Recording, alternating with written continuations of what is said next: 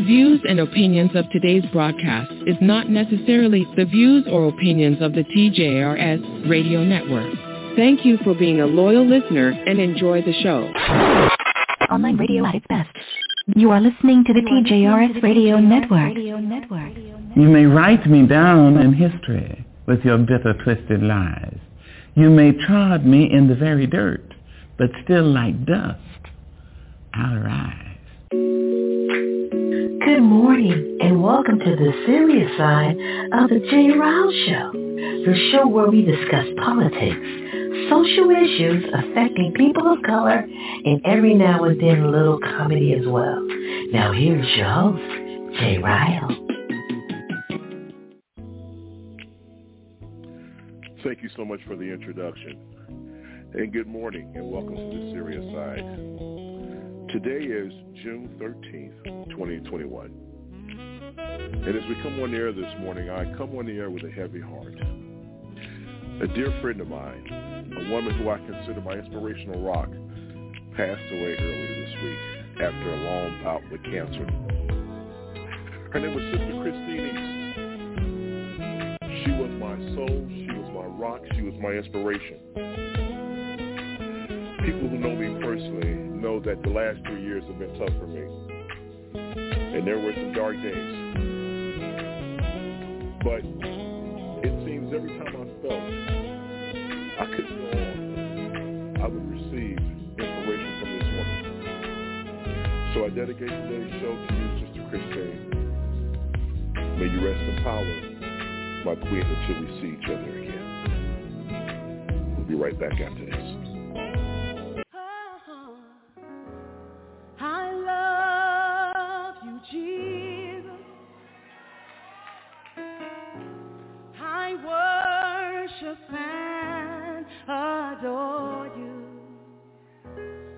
Just want to tell you, Lord, I love you more than anything.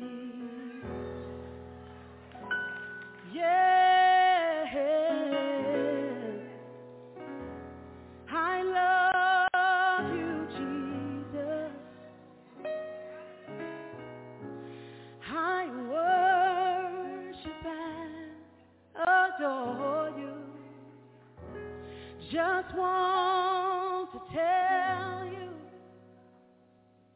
Lord, I love you more than anything.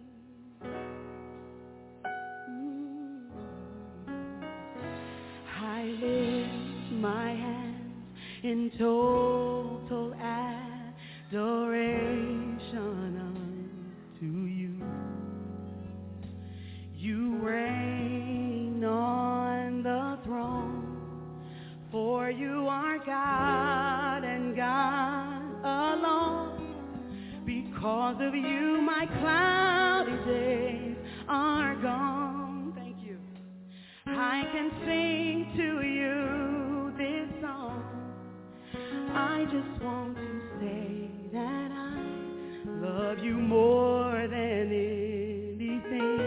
Yeah. Come on, say, I lift my hands in total adoration to you. Come on, say it. You reign on the throne. You reign on the throne, for you are God and God alone. Because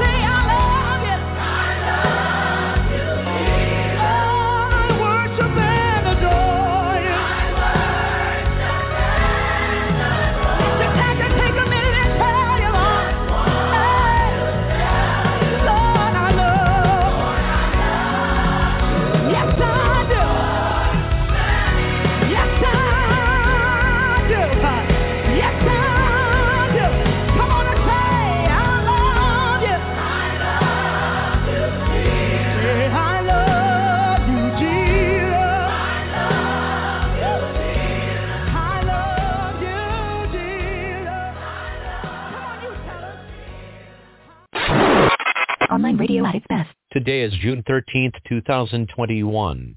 Here are the topics that will be discussed today on the serious side. Today, the Texas Workforce Commission announced it is ending job refusal guidance. That means that if you refuse work because of COVID safety concerns, you can't get unemployment benefits. Both federal and state law require people who are receiving unemployment benefits to be actively looking for work and to take a suitable job offer or lose benefits. Texas, by the way, is ending its $300 a week federal unemployment benefit on June 26th. I want to be clear to folks in this region who are thinking about making that dangerous trek to the United States-Mexico border. Do not come. Do not come. The United States will continue to enforce our laws and secure our border. There are legal methods by which migration can and should occur. But we, as one of our priorities, will discourage illegal migration. Report on President Trump's Justice Department. Revelations that it was targeting at least 2 Democrats on the House Intelligence Committee, seizing their records from Apple in its hunt for leaks. A witness recorded this video, which appears to show 4 Glendale police officers, 3 in plain clothes, repeatedly punching a 17-year-old suspected shoplifter in the face. One officer kicks the teen in the head as he lies on the floor of the store inside the Glendale Galleria.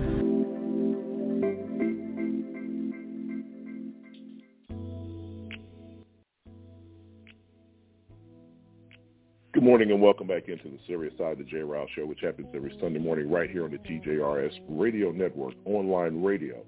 And it's best. I'm J. Rao. Thank you guys so much for joining us. And as always, I never share the stage by myself. Let me introduce you to my colleagues. My dear sister, Vanessa Maybell, is here. Johnny D, the smooth voice from the Carolinas, is also here this morning. And the one and only Mr. L to the E to the S, It's here this morning. Good morning, guys. Good morning, Vanessa. How are you doing? Good morning, Jay, and I am so sorry that your heart is hurting. You are very dear to me, and when you hurt, my heart hurts. So I am really, really sorry to hear about that. Thank you so much, Vanessa. I appreciate those words. Johnny D, man, good morning. How are you? Brother, my heart is heavy. Certainly my condolences and prayers go out to you and Sister Christine and her family. And, you know, it's one of those scenarios where sometimes you all tied up doing nothing. And, you know,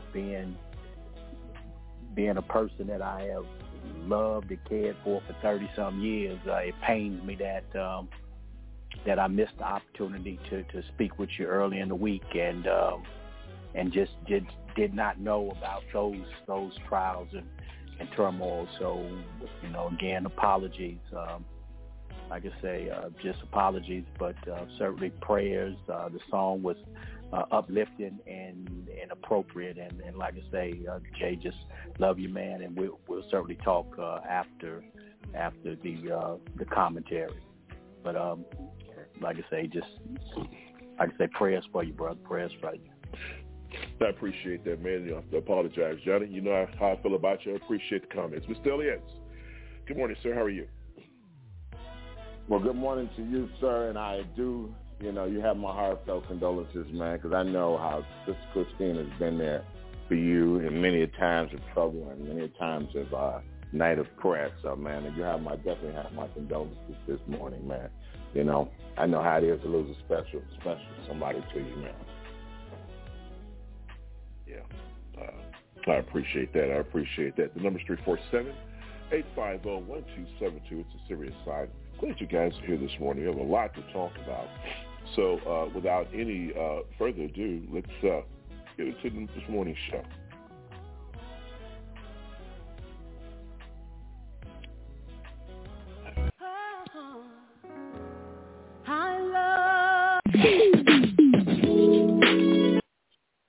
Let's get into it. I'm sorry. I'm just baffled. All right. So listen, we're going to talk about this morning what's going on with Texas. All right. Texas is ending its unemployment extra benefits. So let me read it to you, and we'll talk about it after this. In an effort to connect unemployed people with work instead of unemployment assistance, Governor Greg Abbott said on Monday that Texas will opt out of all federal unemployment assistance programs after June 26, including the extra $300 per week federal benefit Congress approved earlier this year. Abbott also is planning to withdraw from pandemic unemployment assistance, which provides aid to gig workers, self-employed people, and others who aren't traditionally covered by unemployment insurance. June 26 cuts off for Texans. The June 26th cutoff for Texans comes much earlier than the many expected than what Congress authorized to extend the programs until early to late September. So Texas has decided to opt out of this. They've also decided to remove the pandemic assistance for people who are in that category of gig workers. And so this is a conversation that started last week, and I've received a lot of comments about it. And so we want to go ahead and talk about it this morning because obviously we all have different views on this. And Mr. Elias, with all due respect, because this conversation did initiate with Vanessa last week, I'd like to start the conversation there, if you don't mind. Vanessa, you voiced your displeasure with the fact that Texans were receiving an extra $300 a week for unemployment benefits, and you talked about some of the things that you had encountered during this time as far as waiting in long lines to be served. You mentioned, going through self-checkout. So I want to pick up the conversation where we left it off last week. Now, you mentioned that you were not in favor of the extended benefit, or should I say you are happy that the benefit is coming to an end on June 26th. So let's go ahead and pick up. Why don't you tell people or remind people your views on this for those who may not have been here last week? Well, I don't have a problem Jay, I want people to misunderstand. I understand with COVID, people could not work because businesses were closed. So for them to get the $300 extra was very much so needed then. To get the extra food stamps because all the children were in the house was needed then. But in Texas, if y'all don't know it, is one of the places that you can live for about $60,000 a year and have a decent life. I didn't say a rich life. I said a decent life. And you can, and it's not poverty level. I mean, our housing is pretty reasonable in Texas. Our meat and groceries is not as if you were paying for it in Florida or in California. Texas, everybody migrates from California to Texas because it's so much cheaper to live here. So I'm not saying that they didn't need it then, but I am glad that Abbott is cutting it the extra $300 off now because they were making more money receiving the $300 than they were going to work. Everywhere you see in Houston, where you go, there's a sign that says now hiring. Even at machine shops that pay $16, $17 an hour, which is decent money for Texas. I'm not talking about California, Ireland, North Carolina. I'm talking about Texas. And I have been here my entire life, almost 59 years. So I'm glad that Abbott is cutting it off. There's no wait staff. There's no people at the grocery stores. Everything is self-check. The lines are long. You go to restaurants. You try to order some food to go, whatever, the lines are long. Even if you're in the department stores, there's nobody in there. I mean, I'm not talking about just even lower jobs. I'm talking about when you try to call the doctor's office or Kelsey Tebow's main system line to get an appointment. They're understaffed. They are giving bonus money in Texas for people to come back to work. And as long as they're dishing out an additional $300 a week, which is $1,200 a month, so $1,200 a month in Texas, baby, can pay your rent. So, and yes, this extra $1,000 per child. Some people got 4 and 5 children, plus they still get their normal amount of food stamps.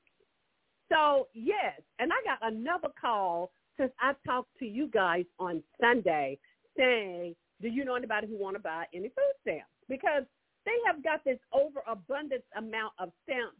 And maybe Joe Biden knew that he was doing that it was going, people was going to sell the food stamps. I'm sure somebody told him that they were going to sell the food stamps, and maybe he feels like that money will go back into the economy. Somebody brought that to my attention. Maybe he thinks that money's going to go back into the economy, and it is, because I know people who sponsored graduation parties with the money that they received from selling food stamps, and that's fine if that's, what they wanted to do with theirs. So I'm here in Texas, and I am educated. I am degreed, and everybody in my family we're retired, and we have good jobs, and we have union jobs. So when people call in and say, I don't know what I'm talking about, yeah, I do. Y'all don't know me. I was a social worker for the state of Texas for a long time. I should have retired there, but I didn't. And so I quit because I got tired of people getting services unnecessarily and cheating to get them, and then the elderly people couldn't get nothing because they had a savings account. So I'm here. I'm here, Jay, and I see signs everywhere. Bobby always points them out. They hired, Vanessa. They hired. There's billboards over here in Sugar Land, which is a pretty decent area in Houston. There's billboards over here with big old signs that say we're hiring. Bonuses, please call. So I don't know. If people are offended, let me apologize to you. But for Texas, it's time. It is time for people to go back to work.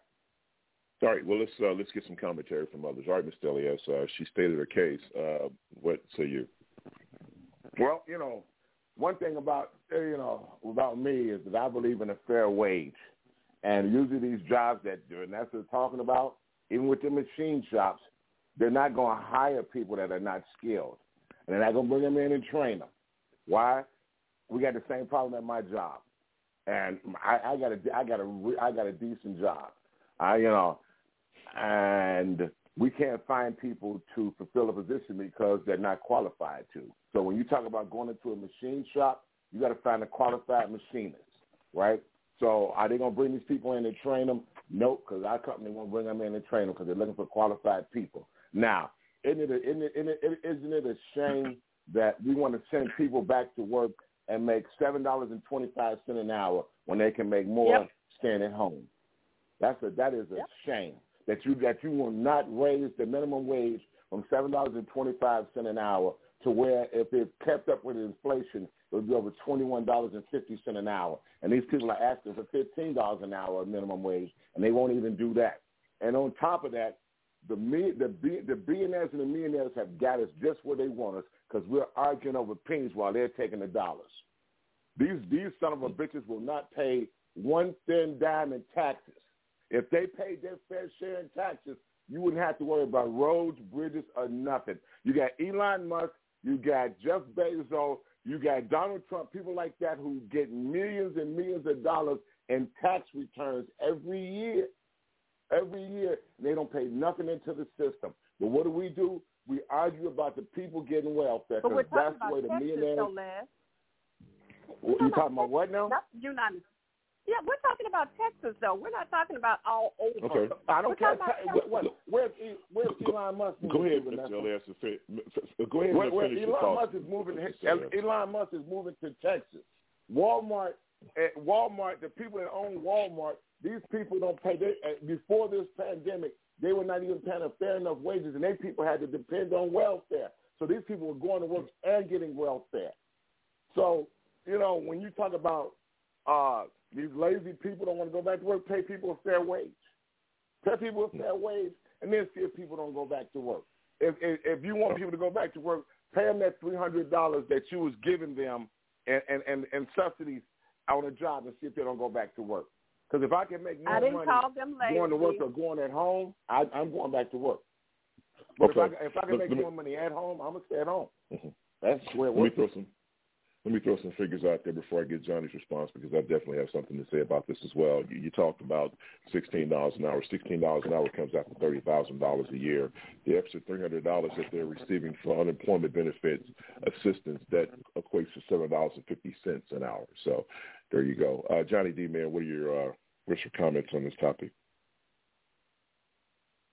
Well, I voiced some last week in regards to my take on this here. I think that it's incumbent that you pay people livable wages. A couple of years ago, the state of North Carolina raised up state employees to where they were making at least $15 per hour, and that equated to $31,000 a year. So that's not a livable wage.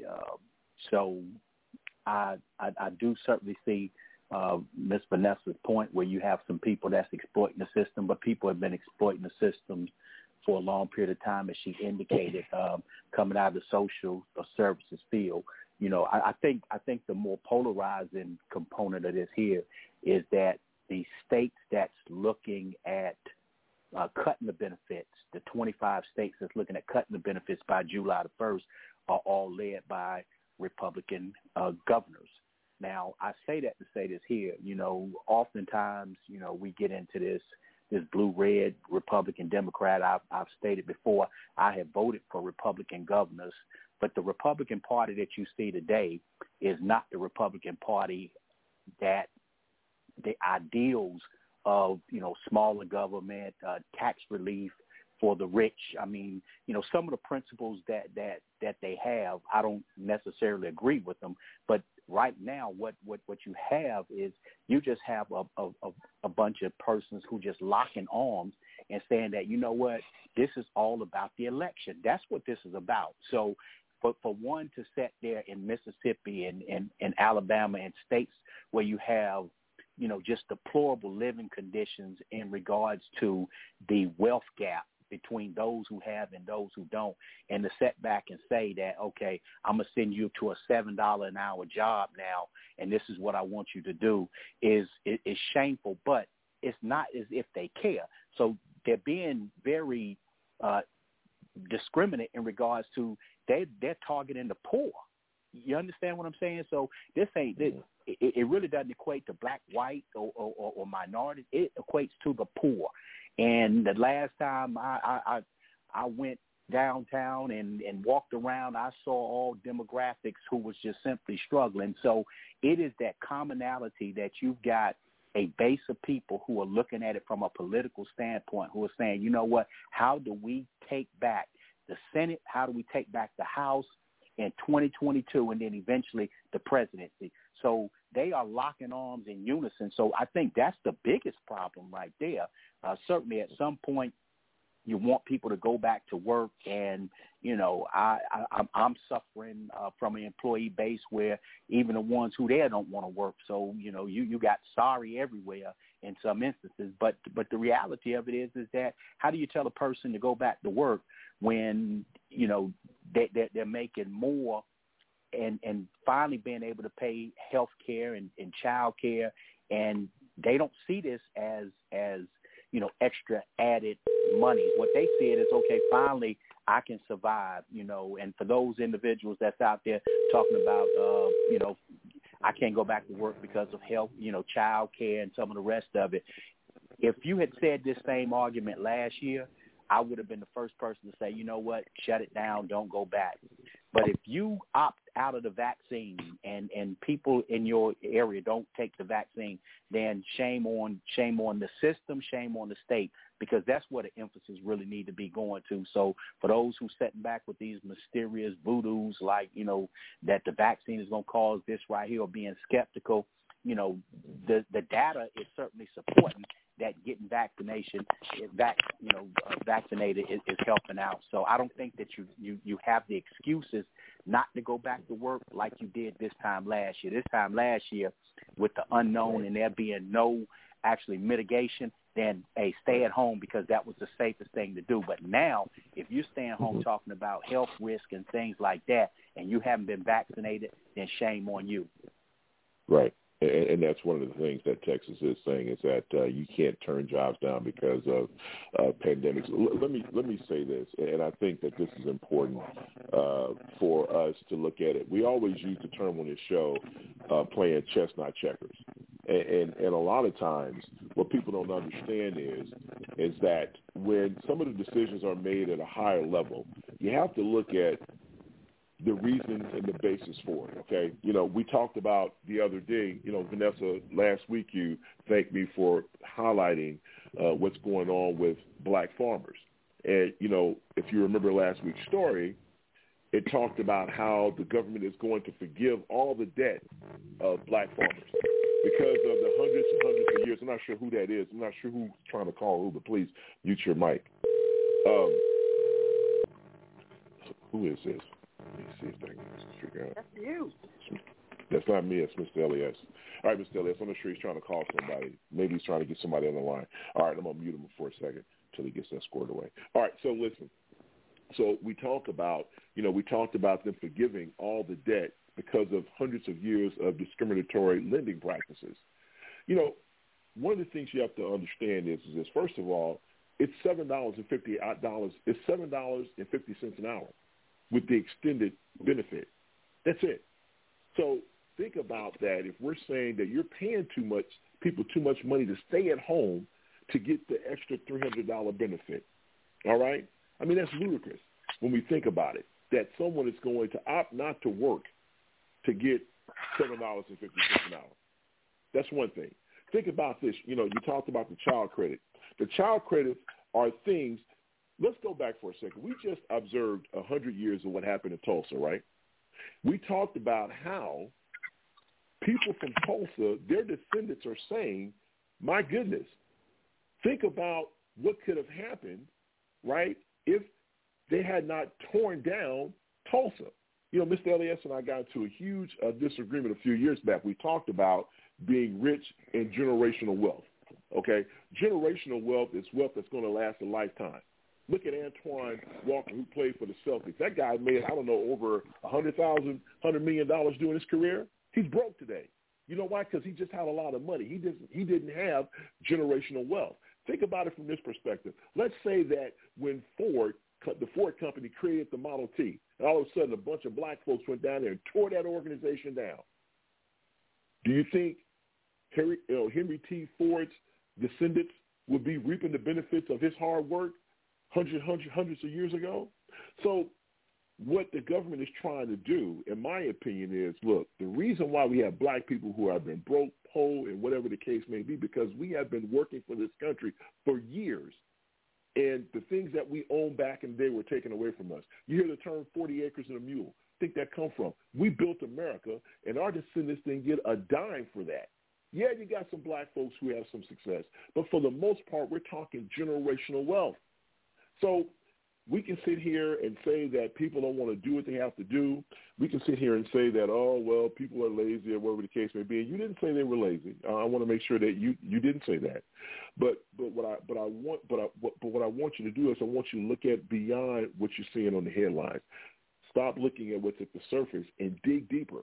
Black folks are poor and broke because of the fact of suppression all through the years.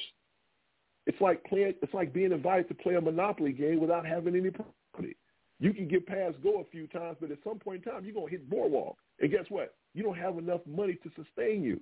So I think what the federal government is trying to do, like they did with the Indians, they came and stole America from the Indians. Now the Indians have these territories and things of that nature. They're trying to make this right. So, yeah, there are a few bad apples. There are going to be people who are going to take advantage of the system no matter what you have in place. You talked about self-checkout. Self-checkout, that was in place before the pandemic. Companies are trying to find a way to make more money, reduce staff, but make more money and be more efficient. So now you have self-checkout. You have one person manning 5 or 6 different registers. Now you don't have 6 people you have to pay to manage those registers, or you can reallocate those resources to go do something else. So that's just like anything else. As technology advances, you're going to find smarter ways to work. That's why email is out, and the postal system is struggling because of the fact that, hey, now people can send emails. So you're going to always have technology taking jobs away. So the pandemic is not the reason why companies are going to self-checkout. But I just want us to think about this. Yes. I will say that Target, like over here in Maryland, Target in Houston has went to $15 an hour, and ATB has went to right at $15 an hour. So there are some places, some grocery stores and kind of stuff where they are. You have reached the maximum time permitted for recording your message. If you are satisfied with your message, press 1 to listen to your message. Press 2 to erase and. So there are some places in Houston. There are some places in Houston that are up in the ante because they do realize that is part of the problem. So I salute Target, and H-E-B has always paid well, and Kroger's grocery store. There's some places that are like grocery stores and stuff, they have always paid well, but now they've upped the ante, and I salute them to up the ante to $15 an hour. Right. So, anyway. So I think in closing, once again, like I said before, you're going to have bad apples. There are people out there who will take advantage of the system. It doesn't matter. That's why you have police. That's why you have jails. You're not going to stop that. But when you look at, I was reading a story the other day about how, because of the fact that Greg Abbott is taking those $300 away, there are people who are not going to be able to afford their insulin medication because they're out of work looking for jobs. They can't find a job. And that extra $300, even though it's really not a whole lot of money, but it helps them to sustain and survive.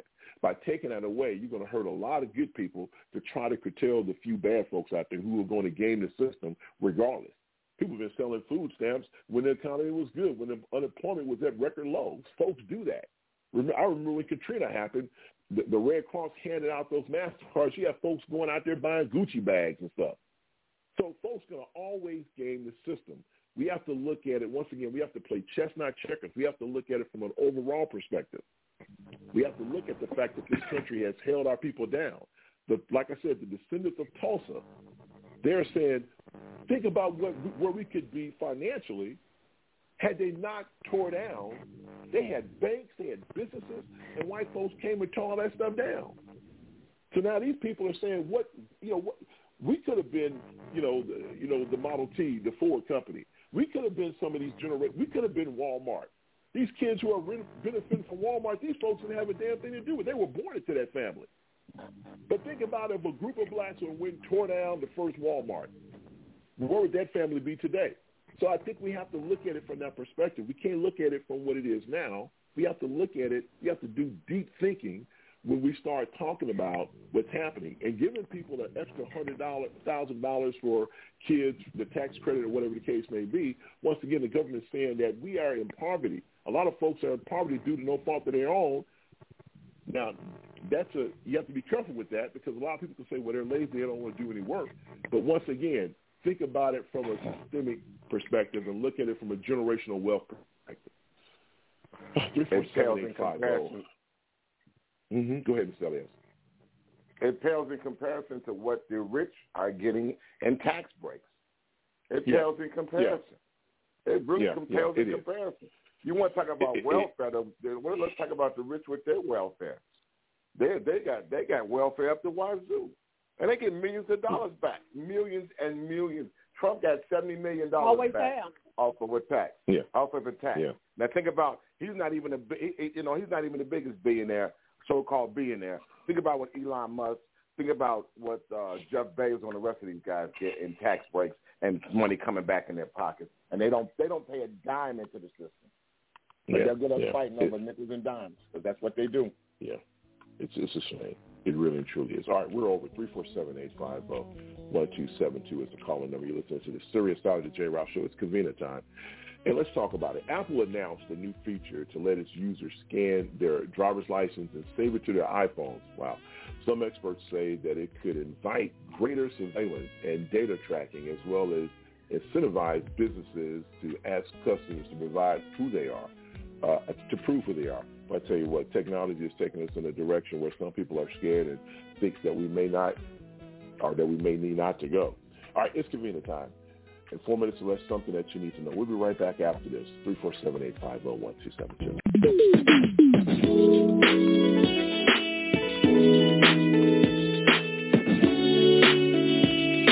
Do you, like me, lose your driver's license all the time? Apple says, don't worry about your wallet. It's in your iPhone.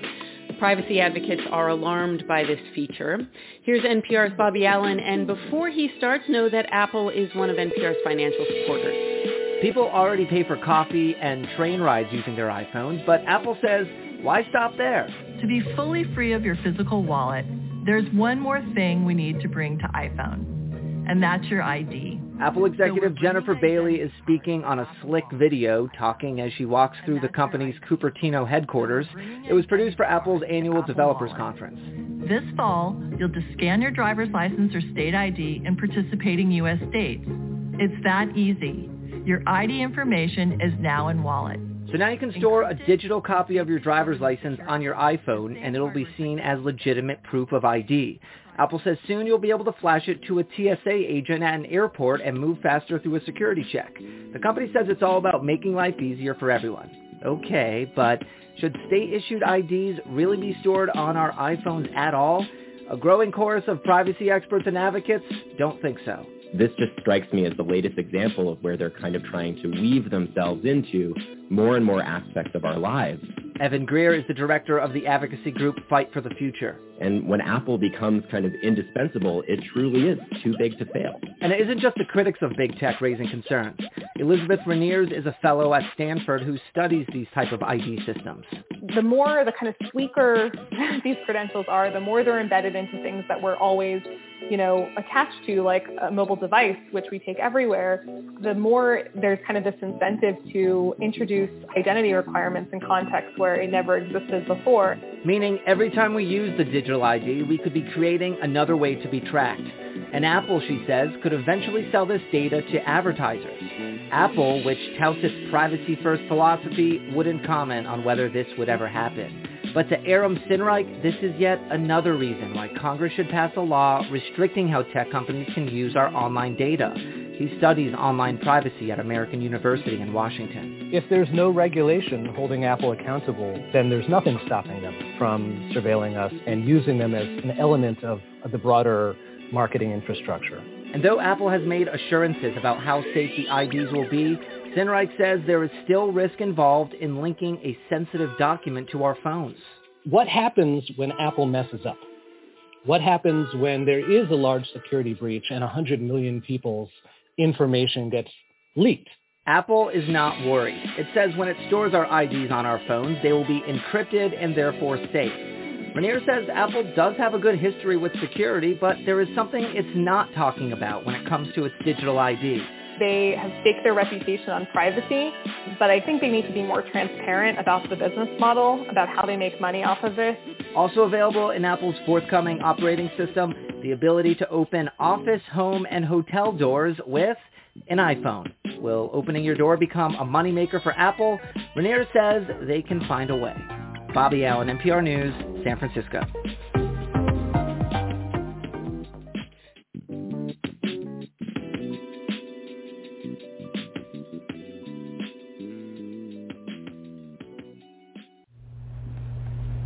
The NAACP is committed to equality for all people, especially the equality of foundational Black Americans. Every other child gets a chance at economic equality.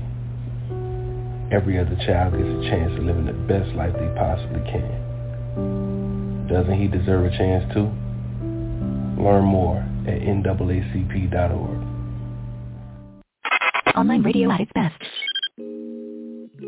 I want to be clear to folks in this region who are thinking about making that dangerous trek to the United States-Mexico border. Do not come. Do not come. The United States will continue to enforce our laws and secure our border. There are legal methods by which migration can and should occur. But we, as one of our priorities, will discourage illegal migration. Welcome back in, 347-850-1272. It's 42 minutes after the hour. You're listening to the Serious Side of the J. Rouse Show, which happens every Sunday morning right here on the TJRS Radio Network, online radio at its best. As President Biden visits foreign leaders in Europe, Vice President Kamala Harris cannot escape the pressure to visit the southern border amid the historical surge of illegal immigration under her watch as the border czar. In an interview with Univision on Thursday, Harris offered a tense response after being pressed by anchor Elia Calderon on when would she finally visit the crossing amid the worsening of the migration crisis. She said, I said I'm going to the border, the vice president replied, and when are you going to the border, Vice President? Calderon interrupted her to ask. Harris responded by saying, I'm not finished, with a very uncomfortable laugh, raising her finger at the host. We'll start the conversation right there. All right, let me start with you this time, Ms. Elliott, since Vanessa went first during the last block. But before I do that, let me bring in our colleague, Jackie. Jackie, good morning. How are you? Welcome into the Serious Side. Good morning to everyone out there. Too, I offer you my condolences, Jay, as well. Thank you. I appreciate that. Thank you very much. All right. Let me go ahead and start with Johnny. Let me start with you on this one. Is this really good for Vice President Harris? I've been thinking about this for a while. Her being vice president, will that harm or hurt her career? Because, one of the things that I've noticed with her is when you put her in an uncomfortable moment, she kind of gives you this uncomfortable laugh, and you can tell she gets very defensive very fast. So my question is, how does this make her look? Because I'll be honest with you, I feel a little uncomfortable watching her sometimes interact with people because it's like if you say something she doesn't like, you can tell that she's trying her best not to come right at you. So she does this little uncomfortable laugh to kind of, resettle herself, and then she'll continue the conversation. But President Biden has put her in charge of immigration, and she hasn't visited the border. And so my question for you is this a good look for her? Yeah, we can hear Hello? you. Mm-hmm. Yeah. Okay, all right, yeah. I just heard the little guy say unmuted.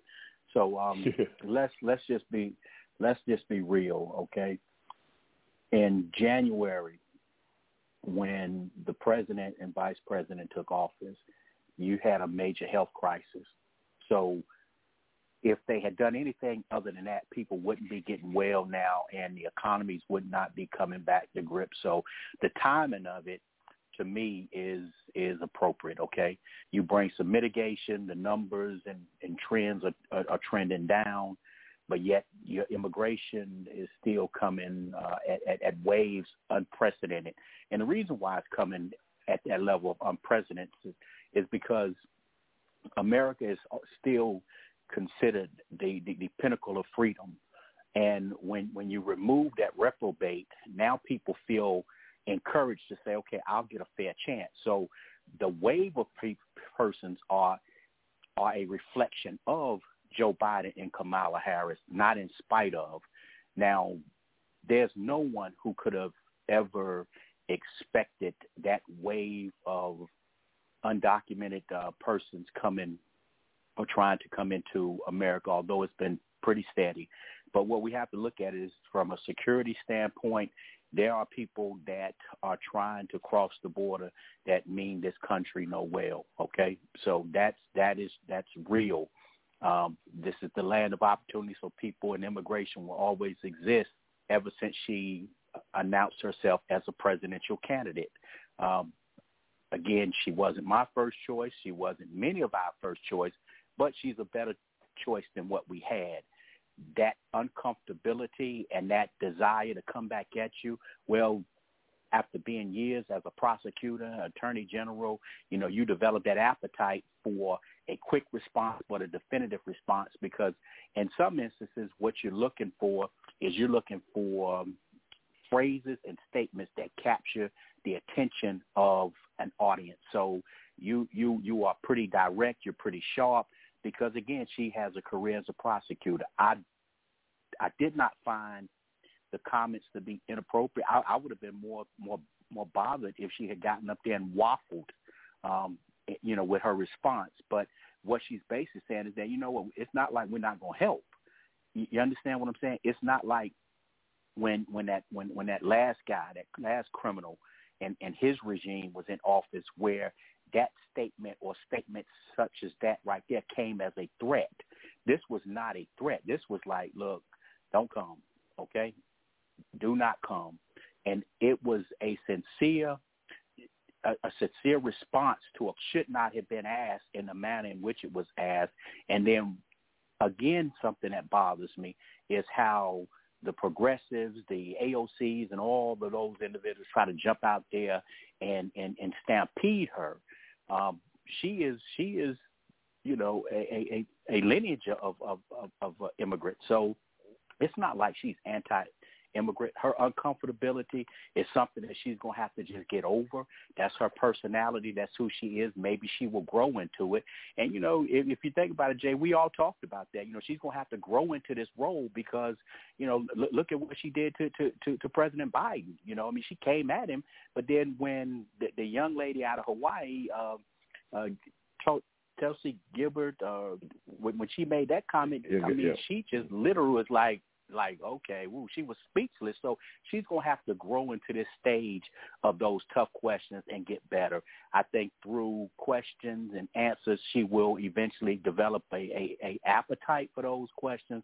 But again, we are in a crisis with immigration, and we have to deal with it. Her being on the point is putting her in a high-profile situation with really low rewards, because you can't win that. Yeah. You can't win it. Yeah. So the truth of the matter is all she can do is do the best that she can to be honest and work towards dealing with those influx of people coming in, providing them with temporary shelter, and coming up with some type of legislation that we can just get through for right now, because it's so politicized that nobody's really trying to get a resolution to it.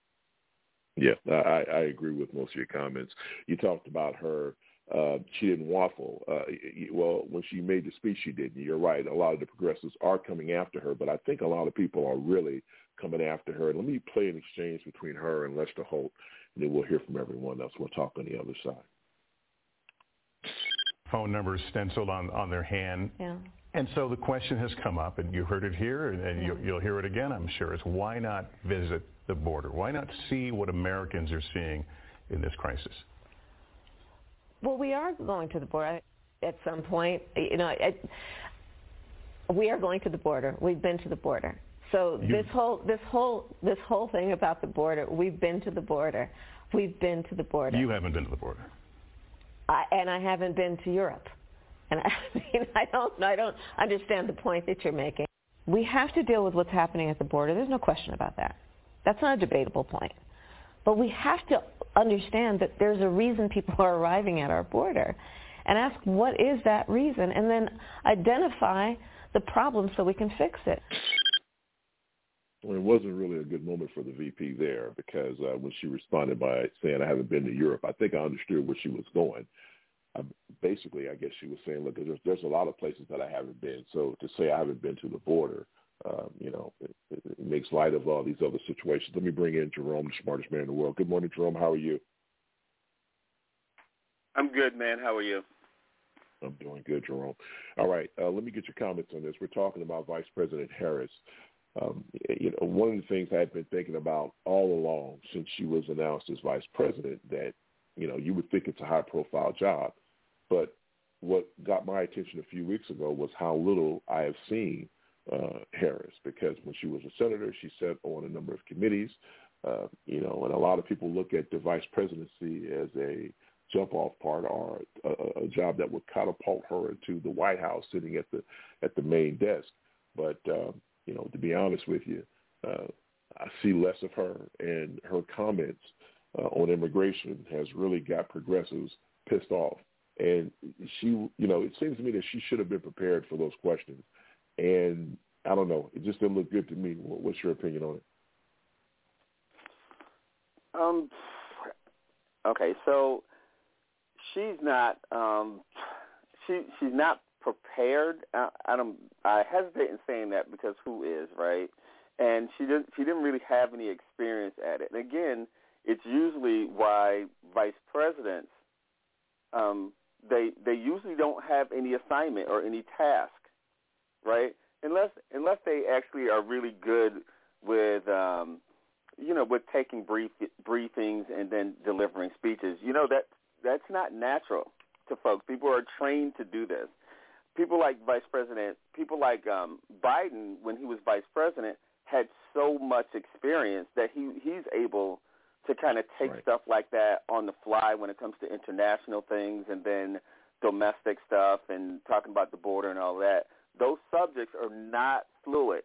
That's not something that everybody has experience at. So instead of putting her on one task, Biden wants to treat her like President Obama treated him, and that's probably a little too much for her. She'll get better, but yeah, I wouldn't be big on heavily critiquing her at the moment. It's just that she just, I wouldn't say she's horrible at it. I mean, she's not Dan Quayle or anybody, but you didn't see what's his name, Dick Cheney or nothing do any of that stuff. All he did was interviews, but they didn't have assignments that they had to go meet with heads of state and have press conferences and stuff. They didn't do that. Well, and Trump didn't do that. Trump rambled so much he never even answered a question that you asked him. So some people get to be ignored, and then other folks are just heavily critiqued, and she's going to get heavily critiqued. And unfortunately for her, she's not really good. Like, she's not good on the campaign trail. She doesn't do well with crowds. She has a lot of deficiencies. She was not necessarily a good choice at vice president, but you're going to start to see some of that stuff, magnified. And so since she's not good at this stuff, it looks like she's incompetent. She's smart and she's sharp, but that takes practice. Again, it's not intuitive. That's training that allows you to do that. Yeah, you brought up a good point. I like the fact that you said that Vice President, when Biden was Vice President, he was well prepared because of all of his years of experience in the Senate. So And he said one of the criteria for his VP running mate is someone he wanted to have the same type of relationship with his VP that he had with President Obama. But I agree with you, Jerome. I think that he's putting a lot on her. She just don't have the experience. She's going to have to learn on the job. But, Vanessa, for me, it's not really looking good for her. There is an article in the Arizona Central, and it says, the title of the article says, Kamala Harris is cut out to be vice president. Her disastrous immigration trip just to prove it. Let me read the first paragraph, then get your response. It says the White House finally noticed something that the Democratic voters knew 2 years ago. Put simply, Kamala Harris is not an effective politician. It said she announced her presidential campaign in January 2019. It was immediately crowned as a top contender. On paper, she was made for the moment, having served as California's Attorney General and U.S. Senator. Says Harris could loosen the deep pockets of Silicon Valley and Hollywood. She built a profile as a nationally known progressive and wasn't yet another old white guy. By December 2019, she had dropped out of the race. It said Harris's run was disastrous. With flip-flops, awkward interviews, and implying Joe Biden was a racist over a hot-button issue of busing in the 70s. Tulsi Gabbard delivered a knockout blow, revealing Harris's brutal incarceration rate as state AG. So give me your thoughts on Kamala Harris as the VP. Is it a good look? Do you think that maybe she shouldn't have taken the job? What's your thoughts on Kamala Harris as VP up until this point, especially after a series of interviews where she did look a little awkward and it seemed that she wasn't prepared for a question that her aide should have told her, they're going to ask you this if you haven't been to the border. I mean, that should be simple stuff. What say you, Vanessa? I think she's going to get there. I think that she's only been in the position for 6 months. It ain't been 6 months. So right. I just say give her a few minutes. But you can tell when people, but you know what? Let me stop. You can tell with anybody when somebody then said something that kind of bugs them. Most of the time you can tell that when somebody is irked. I'm going to put it like that. So she's no different than anybody else. She's human. She just hasn't learned how to hide it. Like some of us have problems with facial expressions. She just hasn't learned how to hide when somebody bugs her. But give her a few minutes. I mean, they'll start showing her back her tapes and telling her mistakes. And, her husband is right there at her side. He'll pull her to the side and say, baby, you can tell on your face or your comments that somebody bugged you. I mean, her husband is right there. So just give her a few minutes to get it together. And I'm going to, she wasn't my choice, but I'm glad that they, picked her. She is articulate, just like Jerome said. She just needs to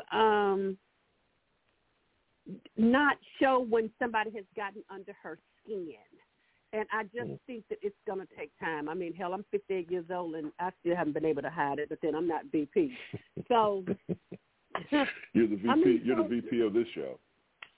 Oh, I just love you. But, give her a few minutes. Just, this time next year, she still got an attitude, and I'm going to be looking at her like, okay, come on now, sister. But for right now, I'm going to give her benefit of the doubt that she's going to get it together and that her husband's going to tell her good and her bad and her ugly. So, But I don't like her comment either when she said, well, I ain't been to Europe. I was like, what they got to do with anything? I mean, But, yeah, exactly. That's what I was thinking. Jackie, I'll give you the last word on this.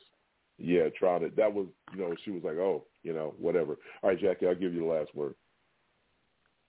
Well, I concur with everyone else to just, give her time because, I got to bring this up. I just wonder if all these questions would be coming up if it was a man as usual. Got to bring that up. Jackie. Well, Jackie, I mean, if you are the border czar, that's a fair question. I mean, come on. I mean, that's a fair question. I hear what you're saying. I think people are looking at her in a different light, maybe because she is a female. I don't know. I just knew it looked uncomfortable for me. I'm just playing the good old devil's advocate. Got to bring that up. But I'm just with the consensus of just give her time. Okay, that's fair. Give her some time to work through it and see what happens. Huh? Okay, all right, fair enough. All right, 347-850-1272. We're going to step out. We'll be right back after this. You're listening to the Seriouside of the J. Rouse Show, which happens every Sunday morning right here on the TJRS Radio Network. We'll be right back after this. You are listening to the TJRS Radio Network.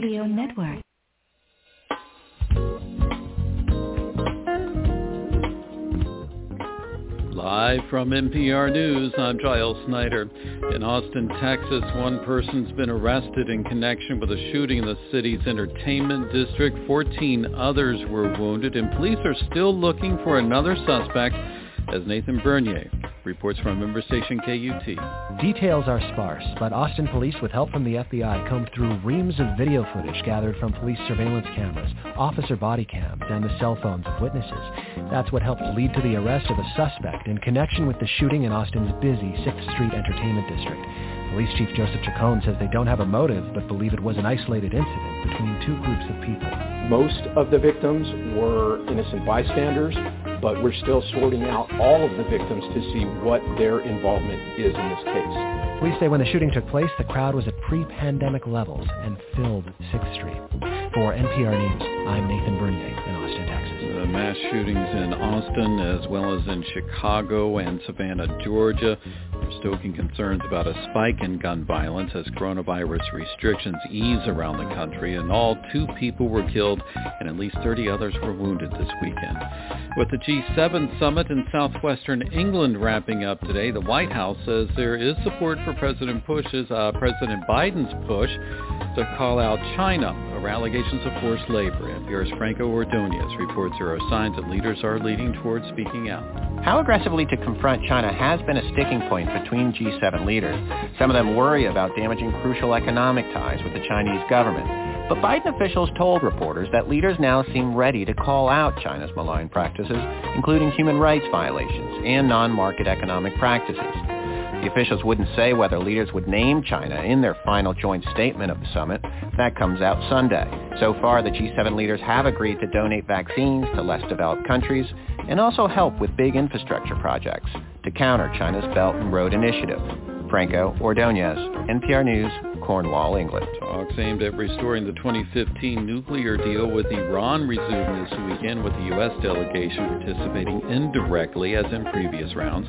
NPR's Peter Kenyon reports a European Union spokesman called the talks intense, with a number of issues still remaining. The EU foreign policy chief, Enrique Mora, has said he thinks a deal could be reached among all parties, including Iran and the U.S., in this round. But others are less sure of that. Iranian state media quote the lead Iranian negotiator as downplaying any expectation that the talks would finish before Iran holds a presidential election on Friday. The direct talks include Iran, Russia, China, the UK, France, and Germany, with the U.S. delegation located elsewhere and being briefed by Mora. Iran began violating some parts of the agreement after former President Donald Trump pulled out of the deal. Peter Kenyon, NPR News, Istanbul. This is NPR.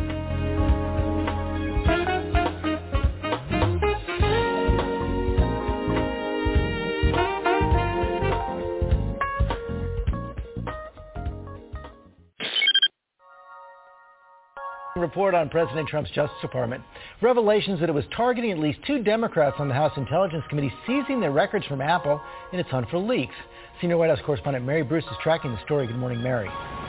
Good morning, George. Well, this is a highly unusual move, and one that is raising even more questions about whether former President Trump used the Justice Department to do his own political bidding. Now, in his administration's hunt for leakers, in 2018, the Justice Department subpoenaed Apple for data on 2 Democrats on the House Intelligence Committee. The top Democrat then, Adam Schiff, and Eric Swalwell, both vocal critics of President Trump. But it actually went beyond that. They also got data on committee staffers and aides, even family members, including a minor. Now, Apple turned over what's known as metadata, so no photos, no emails, but the Justice Department also put a gag order on Apple, meaning that none of these members of Congress knew they were caught up in any of this until just now. This morning we have reached out, but no comments so far from the Justice Department, Apple, or former President Trump, George. There are comments from Congress. Adam Schiff called this a body blow to our democracy, calling for an official investigation.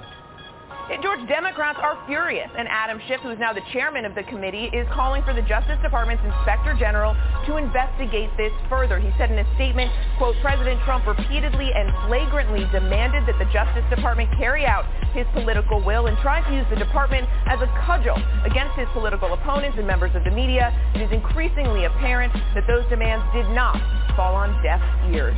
George. You learn something new about the past every day. Mary Bruce, thanks very much.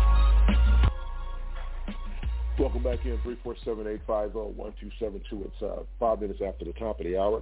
You're listening to the Serious Side of the J. Rouse Show, which happens every Sunday morning right here on the TJRS Radio Network, online radio at its best. The Department of Justice Internal Watchdog will investigate the Trump-era seizure of communication records from some Democratic lawmakers and journalists, the agency announced this past Friday.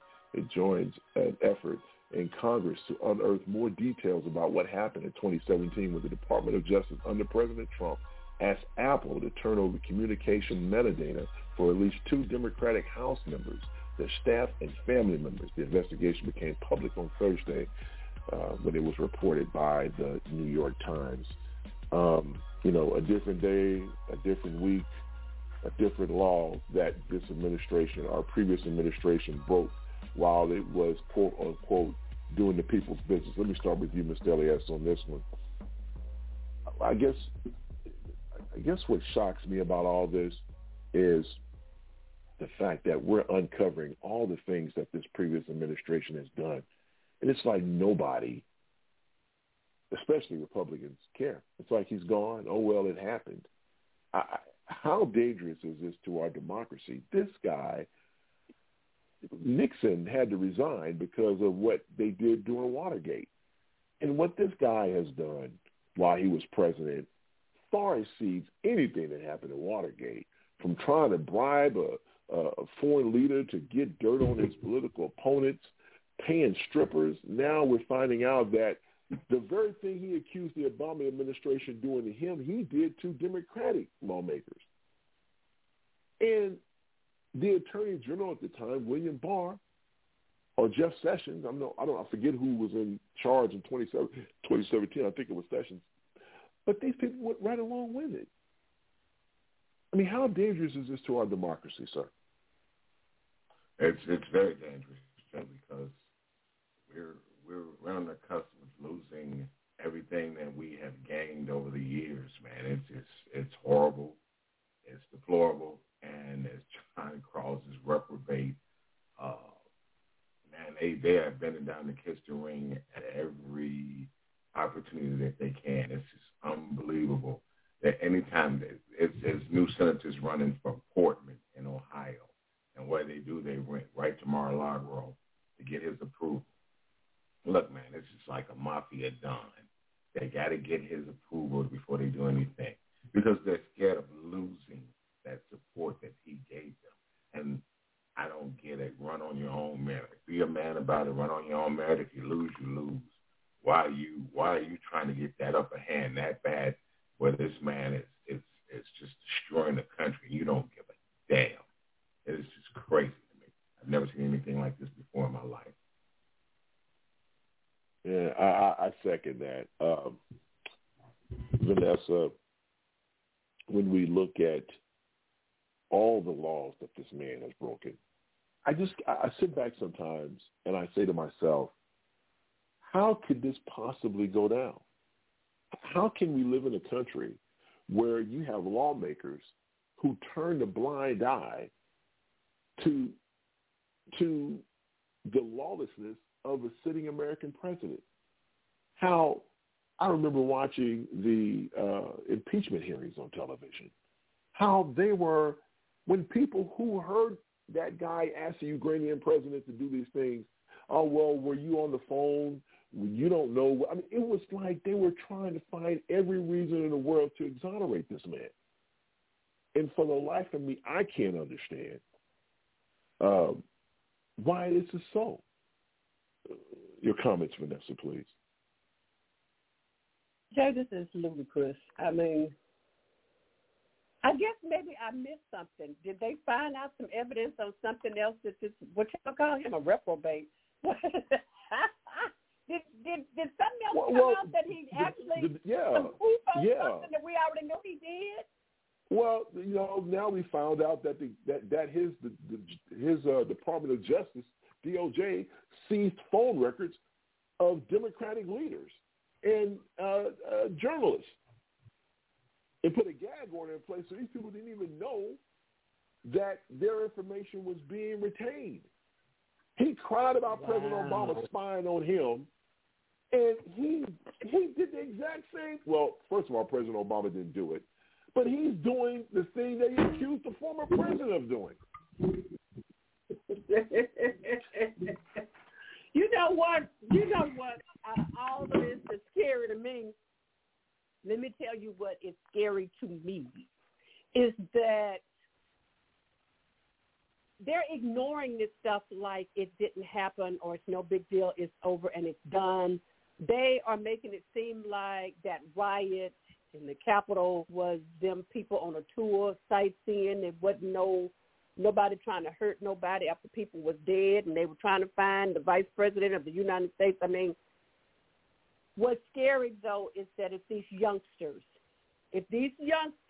don't pay attention and see what is going on with the democracy, they're going to be in a lot of trouble when they get to be our age, because everything that Trump has done in 4 years has taken this country back 15 years or 20 years or more. So, right now, Jay, I'm so busy concentrating on what's going on in Texas with him finna take our money and build a wall and all of this. I mean, it's so much going on with these other states that are kissing his butt. These Republican states that are going to Trump for permission to do stuff. Look at what they're doing in Georgia. They're doing all of this stuff to get back at what happened with Trump. But if these people don't pay attention, when February and March come and it's time to go back to the polls and these kids are like, I ain't going, it ain't worth me going to the polls, we're going to be right back where we were before how they got Trump in office. You watch. Do you understand? Did I make that clear, though? Am I saying it correctly? That if they don't pay attention, they're not going to go to the polls in February. That means that the Republicans are going to come back in and going to absolutely block everything that Biden does. They're already trying to do it now. So I hate it. No, I agree with you. I know that Jerome talked about this before, and when you look at the Republicans, they're all for the governing, but they are great at blocking. The word escapes me that I'm looking for right now. Jerome, you can help me out with it. With the Republican Party, as far as they are obstructionists. They do not want to govern. They can't govern. But what they are fearmongers. Think about this whole thing with Benghazi. Think about how many hearings that Republicans had on Benghazi. Even after Clinton was no longer the Secretary of State, they even had some Benghazi hearings while Trump was in office. And they're turning a blind eye to everything that this man has done during his 4 years. And keep in mind, when we talk about Benghazi, one of the things that they always try to talk about is that the place was not secured. We should be ashamed of ourselves. But what they're not telling people is that they were the ones that blocked the money to get more security to go to Benghazi. So you see what's going on here? This is what they do. Yep. So we're going to bitch and complain, there wasn't enough security. But meanwhile, down the hall, we're not allowing money to go. We don't want these people to, you're spending too much money on government projects. But meanwhile, we're going to go back to our district and stand next to the mayor with that big check that you fought for your constituents not to get. Once again, Chestnut Checkers, Jerome, go ahead. Well, I mean, I guess this is. I don't want to be cynical on this part, but the Republicans are never held to account for jack, and people seem to be really people are okay with that for some reason. The Democrats get blamed for everything, and even Democrats fall out, right? It's like hearing people, yell about AOC and, or say stuff like the Democrats shouldn't say defund the police because it makes white folks upset. Like we're really, really sensitive to that. Like we won't even clear up a definition. Like defunding the police has nothing to do with abolishing the police. But that's not what people hear because the Republicans are really good at defining what other people are saying. And I can say this for the record. I think white folks, Europeans generally, and I don't mean the people in Europe, but I think as a marketing thing that they've always been able to twist something to make it the scariest thing possible. So no matter what it is, someone will redefine it for you and then change it, and it gives it a whole different feel. Like it gives it a different not even a different feel. It just gives it a different meaning. So what happens with Republicans, they're really, really good at this. I mean, I can't even emphasize how good they are. They will sit there and do something and then turn around and accuse you of it. It's like Trump saying, they're going to steal the election, right? As they did everything that they can to disrupt people from voting at the same time, right? They're trying to steal the election but accusing you of it. And then the Republicans are like, of course, we got to try to take the election or stop people from voting because they are doing something, right? They just planted that in everybody's head, and folks talk about it like crazy. So when you talk about infrastructure and things like that, the Republicans want that federal money of infrastructure, but they do not want to do some of those things like, pay for it because they didn't pay for the $1 trillion tax break that they didn't pay for it. They want, for some reason, the people generally, they want to take out of the public safety net stuff, which is costing us zero in comparison, right? Because, again, if you just charge people regular taxes, like billionaires' taxes, at a minimum tax, like if they file zero, they should minimally have to pay $200,000. If they put a flat tax on people making over a certain amount of money, saying that if your taxes come out to be zero, here's your minimal tax payment. Now, that will make them pay something, right? And that seems like it's fair, right? Because they're using tax loopholes and all this other things. But instead of doing that, they want to blame poor people for themselves being poor. It's crazy, but Republicans are good at this. So some of these conversations seem like they go on this little hamster wheel that they're going in circles because the arguments that they're using are really, really old arguments. They're old arguments, but it's playing on the psyche of people more than it has to do with any kind of common sense. You know, tax and spend or whatever. Like they're using these old things that even didn't make sense back then. Welfare clean stuff and people want to work for nothing and got to pull yourself up by your boot. All that stuff is nonsense. But the Republicans have a line on it. And Democrats are scared or scary, when it comes to them, for them not necessarily defending something, but being aggressive towards something else. The Democrats really need to go at whatever their commitments are, whether it is clean energy, whether it's because clean energy has developed more new jobs than coal energy has. So instead of saying we're going for jobs in this new energy sector, that's how they needed to sell it. They needed to do that kind of stuff, but Democrats have a deficiency. They're always on defense, and it doesn't work for them. So that's what's happening with the infrastructure. What you say, Mr. Elias? Your mic is, you may want to, it's hard to hear you. Go ahead, Vanessa. I just want to ask Les and you, who are y'all saying was Mushek, or however you say that man's name? What company is he bringing to Texas? Elon Musk. He is bringing Tesla. He's going to Austin, to Dallas Texas, or Austin, right? Austin, yes. Okay. Yeah. All right. Sorry. Go ahead. No problem. Johnny, let me get your comments on this. I will be real brief. I think everyone surmised that this has been the most criminal regime under criminal Trump, starting with Jeff Sessions and then, of course, William Barr took it to a whole different level.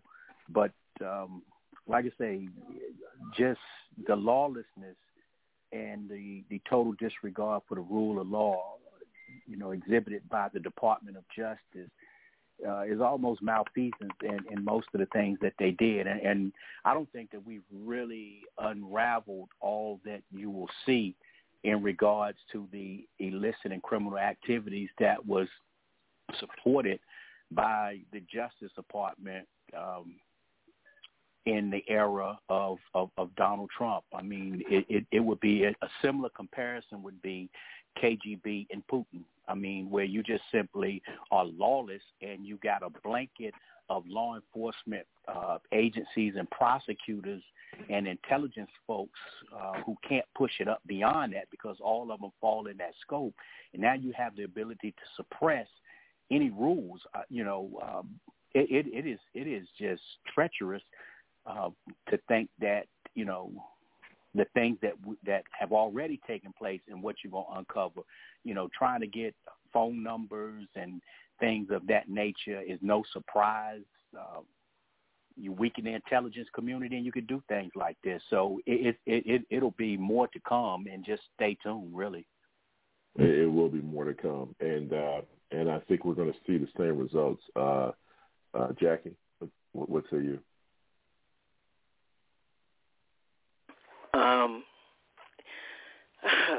I don't know. It just seems like we just. I mean, it just boggles my mind. All I got to say is the Republican Party should just really be ashamed of themselves. They really should. I don't know what to say. I mean, they go along with it because. I mean, he represents them. I mean, I don't know how many more times or more ways of how we can say that. It seems like we keep saying this, we keep rehashing the same thing every week. I mean, it just boggles my mind. I mean, democracy is in serious trouble when we got people like Trump trying to lead this country. It's in serious danger. Democracy is in serious danger. Ain't nothing more that can be said. Well, Mr. Ellis, I'll give you the last word, but one of the things they teach you in business classes that when it comes to marketing, it takes a person to hear something 7 times before it resonates with them, right? That's why you see repeated advertising, because you just want people to hear it all the time. We're going to continue to sound the bullhorn because I think it's important for people to understand exactly what's going on. You hear it one time and it goes in one ear and go out the other. We're going to continue to talk about how police beat unarmed black folks. We're going to continue to talk about the corruption of this previous administration because it needs to be heard. We're not going to be quiet, okay? So folks need to understand, as long as we have breath in our bodies, every time you do something that's inappropriate, we're going to call you out on it. Mr. Ellis, I'll give you the last word on this set. Well, one thing you can say about the Republican Party, man, is that they are great on messaging. If one says it, they all say it. One is not going to sit there and say, if they come out and say pedophile, pedophile, pedophile, pedophile, pedophile. But the Democrats, one thing that they're not good at is messaging. They should be coming out telling people that the Republican parties are the one that voted against the stimulus package. This is the same thing that happened with the President Obama. They came in, they touted, and they beat on their chest, say, hey, look what we passed, look what we've done, look at the money we brought you back. They are totally against it. They don't want it. They're not going to want it. Anything that will help this presidency out or the poor people, they don't want it. That's why I cannot understand why poor people vote for Republicans. You are not going to get me to understand that. For white people, let's make sure that we say what we say. Yeah. Well, white people vote for Republicans. Let's just call it what it is. All right, 347-850-1272. We're going to step out, take a break. Listen to the serious side of the J. Rouse Show. Thank you guys so much for being here with us this Sunday morning, and I'm reading a lot of comments. Thank you guys for your comments, and I will definitely address those during Pastor Steve State Your Case. We'll be right back after this. Right now, the COVID-19 vaccines are available to millions of Americans, and soon they will be available to everyone. This vaccine means hope. It will protect you and those you love from this dangerous and deadly disease. I want to go back to work, and I want to be able to move around. To visit with Michelle's mom, to hug her and see her on her birthday. You know, I'm really looking forward to is going to opening day in Texas Ranger Stadium with a full stadium. We've lost enough people, and we've suffered enough damage. In order to get rid of this pandemic, it's important for our fellow citizens to get vaccinated. I'm getting vaccinated because we want this pandemic to end as soon as possible. So we urge you to get vaccinated when it's available to you. So roll up your sleeve and do your part. This is our shot. Now it's up to you.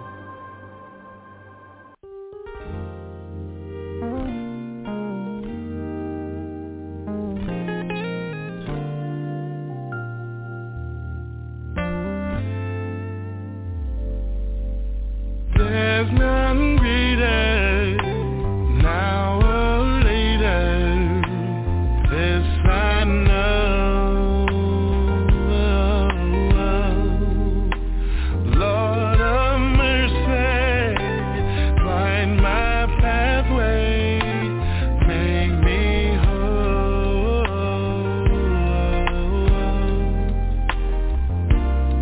Just a closer walk with thee, 'cause your love will make the difference in me, in me.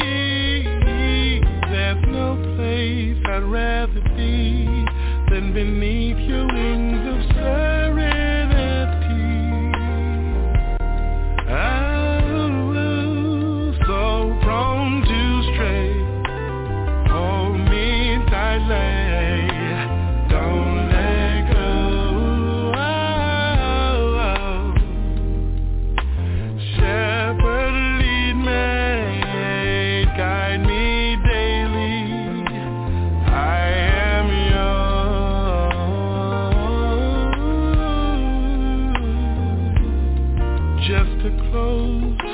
With thee, for your love will make the difference in me.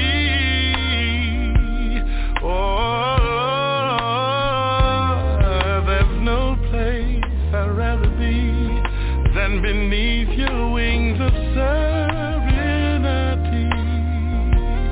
Oh.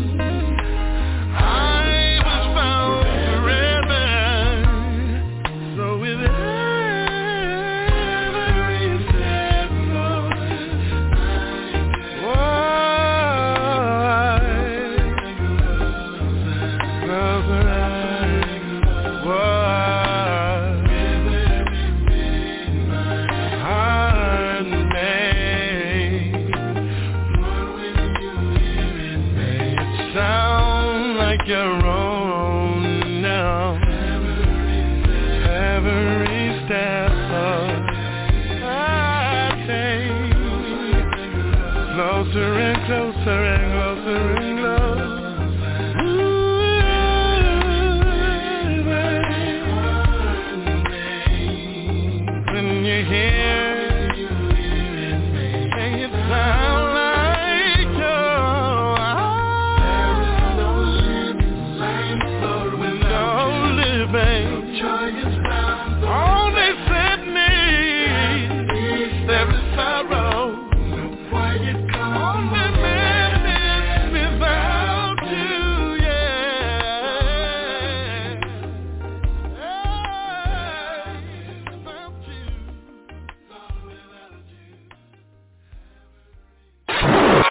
Online radio at its best.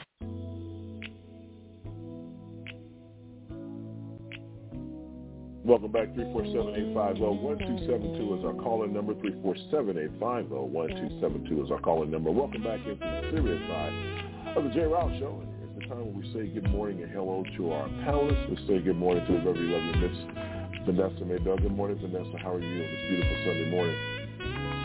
Good morning. Good morning. Happy Sunday to everybody. Thank you so much. Jackie is in the house. Good morning, Jackie. How are you? I'm doing well, hoping that everyone else is having a wonderful and blessed Sunday. Thank you so much. Johnny, good morning. How are you, sir? I'm doing well, doing well. Mr. Jerome is free, man. Good day to you.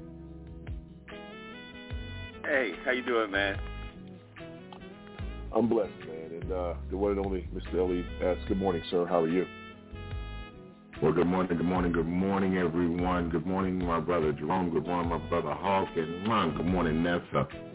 Good morning, Kathleen Williams. Good morning, Rich Sister. Good morning, Momo B. And good morning, Mariana Music. And Mariana Music, that was Fred Hammond, A Closer Walk. All right, Mr. Elias, can we say hello to people in the chat room if you don't mind? Yes, we had Rich Sister and Kavina, man, and Yard Jackie. Good morning, guys. Good morning to the pastor. Good morning to Mariana Music. Good morning to all the people who are listening. Have a lot of good comments and appreciate all the well wishes. And, of course, during the chatterbox section of the show, know that State Your Case will definitely read some of those comments. All right, show continues. Online radio at its best. A witness recorded this video, which appears to show 4 Glendale police officers, 3 in plain clothes, repeatedly punching a 17-year-old suspected shoplifter in the face. One officer kicks the teen in the head as he lies on the floor of a store inside the Glendale Galleria. It was really hard to watch. We got traumatized. We still have all of the video stuck in our head. The teen's sister didn't want her face shown in the Zoom interview, but said they are sickened by the video that's now gone viral. A man who was shopping inside the Dick's Sporting Goods where this all unfolded last Saturday evening grabbed his cell phone and recorded the incident. The officer that wasn't even there to begin with, that ran up on the situation, and as soon as he arrived, he just decided, I'm going to kick this kid in the face. A police spokesman said officers received a call about petty theft in another part of the Galleria minutes before the confrontation. Officers responded and located a suspect matching the description, eventually contacted that suspect inside of the Dick's Sporting Goods. Oh, this is worse than a rough arrest. I've seen better tactics and discipline in a barroom brawl. Civil rights attorney Connie Rice watched the video and says there's no doubt the officer's behavior goes against the training they receive when it comes to apprehending a suspect. Apparently does not have a weapon, so he's not posing any kind of imminent threat of lethal force or bodily injury to anybody around him. The teen suffered injuries to his eye and head. Family members hope the video reinforces the need for additional training and improved measures to prevent something like this from happening again. In the meantime, they're focused on the teen's recovery. Welcome back in, 347-850-1272. Stop me if you've heard this before. Police beat up an unarmed guy. Well, in this case, it wasn't black, but he was, looks like he was of Hispanic descent. Let me, John, since you are closely associated with the law enforcement industry, actually you are in the law enforcement industry. Let me start this one off with you. It just seems like they really don't care. What's amazing to me is that after the Derek Chauvin trial, where he was convicted, going to jail for a very long time, it's like it's gotten worse. It's like they don't care. It's like, hey, you have cameras, so what? If you watch this video, they beat the hell out of that kid. I mean, for a shoplifting call. They threw him to the ground. One officer kicked him in the face. Another one just walked up and started beating him in the head. And they already had him on the ground. It looks like they had already had him in handcuffs. It's like they don't care. We talk about the overall environment, the environment of this environment of the United States of America. We talk about it from a political standpoint. We've seen things that we never thought we would see happening in the hallowed halls of Congress, with Republicans just turning a blind eye to everything that a lawless president did. And you have law enforcement officers like, we don't care if you got a video camera, cell phone or not. We gonna do what we do, and we'll deal with it later. John, give me your thoughts on this latest incident involving police and an unarmed man. No, there really is no words that I have. As you articulated it so well, you know, it's not that these things have not occurred in the past. You know, I'm a black man in America, so these things have occurred in our communities for a long period of time. It's just with the cell phones and, you know, this surveillance world, there's never too many things that you're going to do without someone being able to record it or capture it. And that's what's coming to light.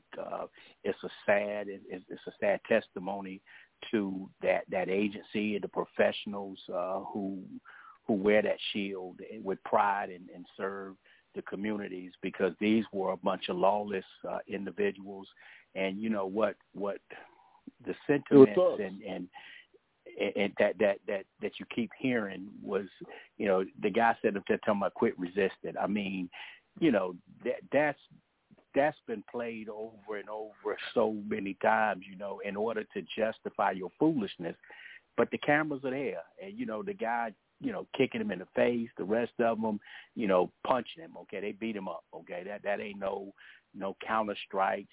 You know, that's no hammer fist in order to break your nerves. That's no police tactical response in that instance right there. And that was just appalling. I mean, there's no response to it, you know, and some of it is culture. You know, again, you go back to 2004, 2005, and at 2006 by the, FBI, which, you know, indicated that you got extremists who have infiltrated, you know, law enforcement and correction, detention, and the judicial branches, and you see that playing out. But then also, you got individuals, man, like I said, that was a cashier at Target, and now 6 months later, they out there wearing the badge on patrol. I mean, you know, so it's some training, it's the culture, it's people. You know, it's just another example of just why we need some reforms, and we have to step up and say, you know what, we have wronged the communities that we serve, and we've got to acknowledge that and then move from there. But at the same time, you got to have strong leadership who just don't condone that, and laws and citizens in the communities who are proactive and who get out there and have respect for those who are serving, but then also hold us accountable. And that's really where we are, and I hope that community does the same thing. Doesn't appear that they're getting off to a real good start with it, but nevertheless, maybe their end will be better than the beginning. Interesting. You know, Jerome, I remember when you brought up the shooting of the brother who had just left the strip club because he was going to get married the next day. His name escapes me, and I do apologize for that. He was shot over 40-something times. I remember when you brought that up on the show a long time ago, and I remember why you were talking about this. His name was Bell, I think it was. And I was just Sean Bell. Sean Bell. I was like, wow. And I'm telling you, man, and ever since then, that was what, 3 or 4 years ago when you brought, and I was sitting there listening to you talk about it, and I was like, oh my God. And it's like, it just keeps going on and on. Now, yeah, there was no, they didn't use deadly force, but who knows? I mean, you see the way they beat and kicked that kid. I mean, you know, what if they'd have given him a concussion and he would have bled out, you know, from some type of aneurysm? These people, this is from, it was a shoplifting call. They got a call of shoplifting. And it took 4 officers to tackle one teen, and they beat the hell out of that kid for shoplifting. Yeah. And when these stories happen, Jerome, I always think about believe it or not, I go back to when you first brought up Shaun King on this show, because I hadn't heard about that.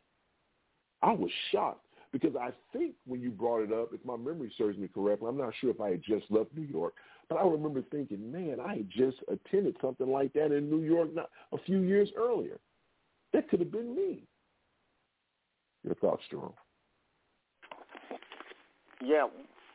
Well, again, I'm not I don't know how I'm feeling today, but I can just tell you this, that we need to look at the pathology of how we do business in this country. And I think when we talk about police officers, half the people defend them like, oh, they have a hard job and whatever, and then the other ones are like, trash them, right?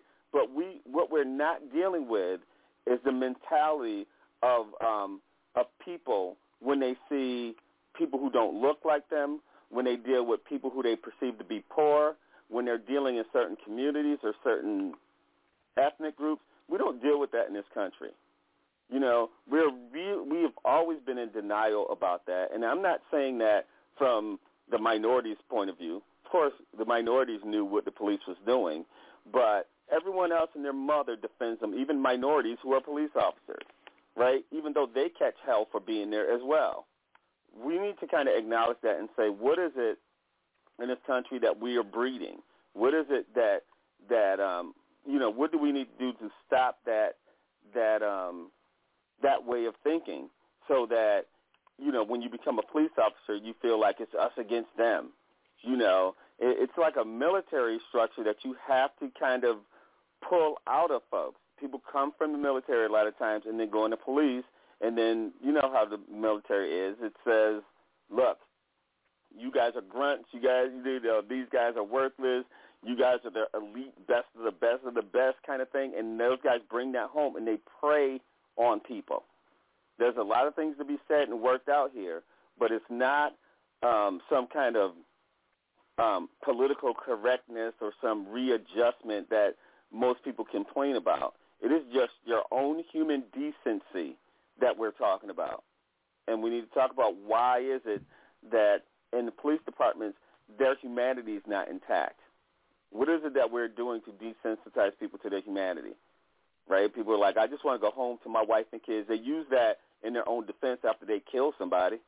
They want us to be humane with them and look at them as human beings, but then they're not doing that when they pull somebody over or ask someone to do something. And for years we would hear people say, well, if you just comply, you'll be okay. And that's never been true either.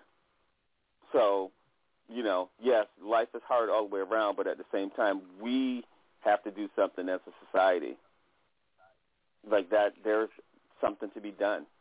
I'm not going to answer that question, but I tell you that there's something that needs to be worked out inside of that construct. Yeah, well, good luck in trying to figure out what that is. You know, Vanessa, let me ask you something. I always answer it. I'm just not going to. Okay. Well, hopefully, you know what I mean? stay tuned. Like, yeah, no, I'm not as a tune in tomorrow thing. I am saying that's hard work, and people can't hear them both at the same time. I am saying that understanding that there's some work that needs to be done, and everybody needs to own it, and people don't like to own it. So instead of it coming off the, oh, we're always in the wrong kind of thing, I'm not trying to hear that today. All I'm saying is that own that you need to do some work, and then we'll talk about what work needs to be done. But until they can go that far, there's no sense in telling somebody like how to make a cake and they don't have an oven. You're just talking. So you need to want to do the work. Yeah. Vanessa, let me ask you something. I've always thought about this because you're out and about so much. Do you ever worry that you're going to run into a police officer and that the results may not be favorable after that encounter? Does that cross your mind as you travel across Texas and the country? No. Why? I mean, it crossed your mind, but am I scared? No, I guess I'm not. And I will honestly say to you that when we're moving about, Bobby is really aware much more so of our surroundings. I am aware, but when it comes to driving, he's very cautious because he drove for 35 years. When it comes to flying, then that's my neck of the woods. So then I'm very much so aware. The only place that we really have to pull together is when we are out camping. It's the only time we really have to pull together with our awareness. Other than that, we just haven't encountered it. We're not really scared of running into police to act funny with us. No. I guess no. And, you know, Jay, I'm like this, and we stay prayed up. You know, Bobby and I pray before we start traveling. We pray while we're there. We pray on our way back for safe travel. And I just believe that, I just believe that God is with us because we have moved around so much. Bobby and I kept moving around even during COVID. We didn't stay put. We still was moving around because we just felt like God had us. So I just have to stay with that. Wow. Okay, that's good to hear. What about you, Jackie? Give me your thoughts on this one. Bottom line, I'm not going to live scared. I just refuse to do that. I have my rights here as American in this country, whether they're recognized or not. You know, it's just one of those things. I can't live scared. Yeah, I refuse to live scared. And congratulations on your movie, Jackie. Right. Thank you so much, Vanessa. I appreciate it. Thank you. But yeah, it's just one of them things. I reiterate what I said before. It's not a training issue. It's a human decency issue. Yeah. It's a human decency issue. I mean, Muhammad Ali, look, he made the decision that he wasn't going to fight two wars. Yep. That's why he dodged the draft. He was like, look, I'm fighting a war here in America as a black man trying to get some respect. And you want me to go off and fight this war in Vietnam. Look, I'm not going to fight two wars. I agree. Okay. That's a good quote about Muhammad Ali. All right. That's a good quote. I'm sorry, Jackie. We're out of time. Still, yes, I got to give you 20 seconds, man, real quick. Look, qualified immunity is what keeps the police doing what they're doing. And until you get rid of qualified immunity, they're going to keep doing what they're doing. They're getting worse. They're talking about with cameras. It don't matter because once they go to court, they get qualified immunity. They'll keep doing what they're doing. So until they get rid of qualified immunity, we don't have to deal with what we had to deal with. Good stuff, man. Appreciate it. All right, it's time for Pastor Steve State Your Case, where we read comments from the world-famous chat room and from social media. Mr. Elias, do you have anything real quick for us? No, I don't. No, I do not. All right, let me go ahead and read some. All right, Pastor Steve says, peace and blessings, family. Brother Jay, I'm saddened to hear the news of the passing of your dear friend. I pray that God's grace comforts her family during this most difficult time. To lose a prayer warrior is tough. I extend my contact information to you, brother. I will be more than happy to pray with you at any time, any hour. I know I will never replace your precious sister, Christine, but I do want you to know that there are people who care. I've included my contact information used at any time. I appreciate that, Pastor. Marietta Music J, oh my God, I'm so sorry to hear about your loss, the loss of your friend. God bless you and her family. I was in tears when I heard your intro. Love you back, Marietta. Janika, Pasadena, thank you for discussing the unemployment issue in Texas. I loved your explanation on how the plight of black farmers and descendants of the Tulsa massacres are relevant in the overall conversation on white suppression. Ms. Vanessa is a good person, and she's entitled to her opinions. Hopefully she will reassess her opinion on this subject, but if not, we live in America. Her opinion is what it is. Jay, sorry to hear about your friend. Thank you, Jamaica. Devontae, Palm Springs, Florida. Sorry for your loss, bro. Don't know you personally, but I've been listening for the past 4 years. You seem to be a good dude, so prayers up for you and our family. Thanks, man. James from Texas City.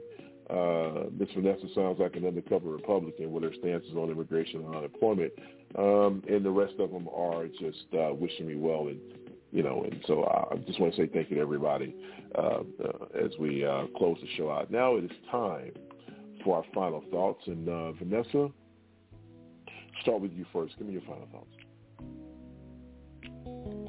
That was right on time, Dave. We just pulled into the church parking lot. You know what? Times are hard, and I get that. And if I sound like a Republican, okay, whatever. I don't really care what y'all think I sound like, because it's my opinion. But I will say this: get out, go and get vaccinated. I will say get ready to go and vote for February. Because if you don't like what I think or you don't like what the Republicans are doing, then you need to get out and go and vote so that you can stop it. Other than that, y'all have a safe week. I love y'all. Be blessed. And I got to get out the car to go to church. Have a good one, everybody. All right, be blessed. Take care of yourself. God bless. All right, Jackie, give me your final thoughts. Great show this morning. I just reiterate what I just last said. It's about human decency, having simple respect for your fellow man. If we would have that and really practice that, there is nothing that we have to worry about. World, simple human decency and respect. That's all I ask. Take care and have a wonderful and blessed Sunday. Thank you, Jackie, for those comments. Johnny D, man, final thoughts. Just want to, again, my brother, just wish you prayers, condolences, and much love.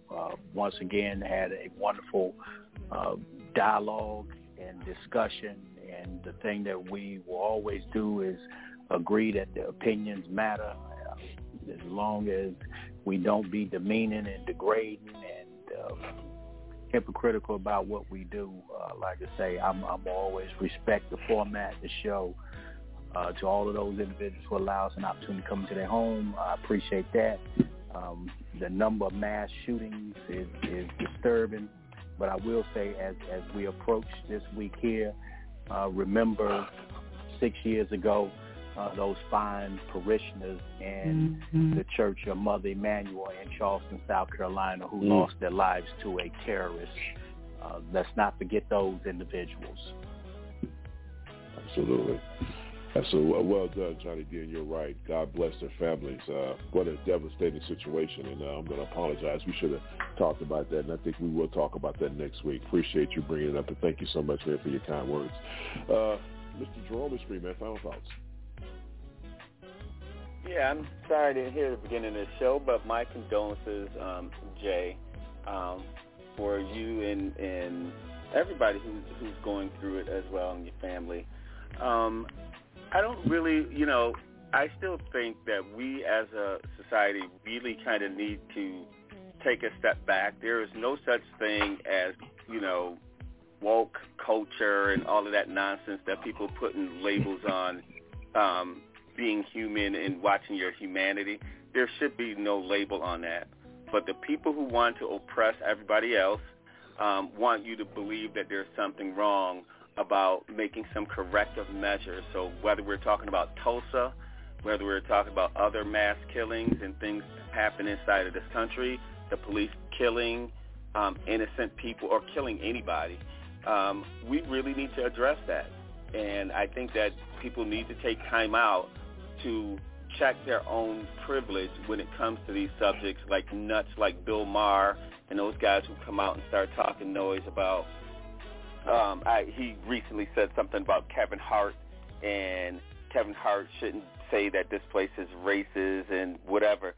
That white man feels like he has the right to tell Kevin Hart that from his own perspective that it's worse than it's ever been. That's that man's experience, and white folks need to concede that. And if not, you don't have to, but we are not going to let it detour us. So as we go out through our day, just understand that you can't put yourself in somebody else's shoes sometimes, and so you just need to just walk in your own shoes, and see how that feels. But everybody have a good week. Hey to Marianne of Music, Kathleen, haven't heard from her in a while, Kathleen, Vanessa, and my brothers on the show. Everybody have a good week. Hey, man, that's well said, man. Thank you so much, Jerome, for your thoughts. And I love the way you said just walk. Just walk. And man, it's the first and last word. Mr. Elias, man, final thoughts. Well, Jay, you know how I feel about you, man. And my deepest condolences to you and your family. Look, man, get out and vote, folks. You know, we keep going through this analogy of why my vote don't count, this don't count. Well, look, if your vote did not count, guess what? They wouldn't be trying to block your right to vote. So get out and vote. And if you don't vote, you don't have a voice. And I'll say that until the very end of time. So with that being said, Jerome, Jay has to step out. And right now, man, this is my ultimate favorite part of the show. Oh, that's right. Oh, I'm sorry, Jay. Go ahead. So I get by his first. Yeah, get into the show. I thought that step out. Go ahead. Let me say this real quick to everyone. I want to say thank you to all the kind words from everyone. And you know, and I hate, I've been somewhat discombobulated for the whole show, as you can tell. And I really considered not doing the show, to be honest with you. But I think about the people who make the commitment to be here, to listen to us. And you know, I asked to step into this arena. So since I asked to step into this arena, I have an obligation and a responsibility to you folks who listen to the show. So I'm sorry the show was a little down this morning, but obviously the show must go on. And to my dear sister who recently passed,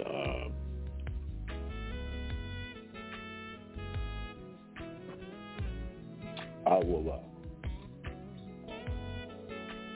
will miss you. I will always love you, and I know that you will continue to send me those texts. I won't get them through the format of a phone, but I'm pretty sure you will find ways to get messages to me to help me along life's journey. I love you, and peace be with you. And God bless all of you all. And I love my radio family. You guys mean so much to me. And that's about all I can say at this stage. So, Mr. Elias, it's Sunday and we're talking serious stuff. What time is it, my friend? It's time for the serious side of the J-Row Show. You guys have a great work week. God bless you all. And until we meet again, we'll see you. For Jerome, for Vanessa, for Jackie, for John, and for Mr. Elias, I'm Jay Rouse, and have a wonderful work week. And remember, for Sunday, we're talking serious stuff. It is the serious side of the Jay Rouse Show. God bless everybody. 5, 4, 3, 2, 1. And with that being said, it is time for my favorite part of the show, talking points with our very own Mr. Jerome Spree. And now, Jerome, yes, sir. Can you give us, you don't know if it's true, but you heard it might be true, Black History moment. I feel like I should not do a Black History moment. Jay's not here. Our unconfirmed Black History. Hey man, I need that this morning. We still need to have one? Okay. All right. So in our unconfirmed Black History, of course, these are, Black History facts that we had the research department go out and find some of our unconfirmed Black History. So this one we'll do from 1924. Right? So this woman, Gladys Grant, in Pittsburgh, Pennsylvania, a.k.a. Gigi is what they call her. She was heartbroken after a 6-year relationship with a ladies' man. His name was Jeff Bowen, but you know how that went down. They called him JB, and it went down in flames, right? So he didn't really break up with her. He stopped coming around after a few weeks, and then showed up at a cookout with a girlfriend and a baby, right?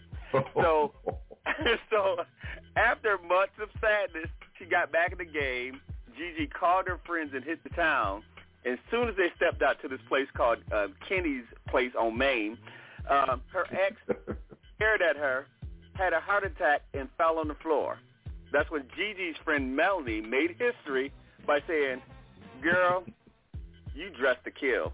That's where that came from. That's another little known Black history fact. Yes, sir.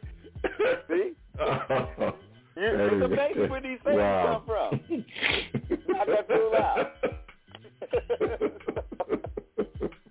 You know, just to let that be known. And again, I'm sorry I didn't hold that one for Jay, but I'm just saying, you know, in case he wasn't hearing in the archives, our little known Black history fact was dressed to kill.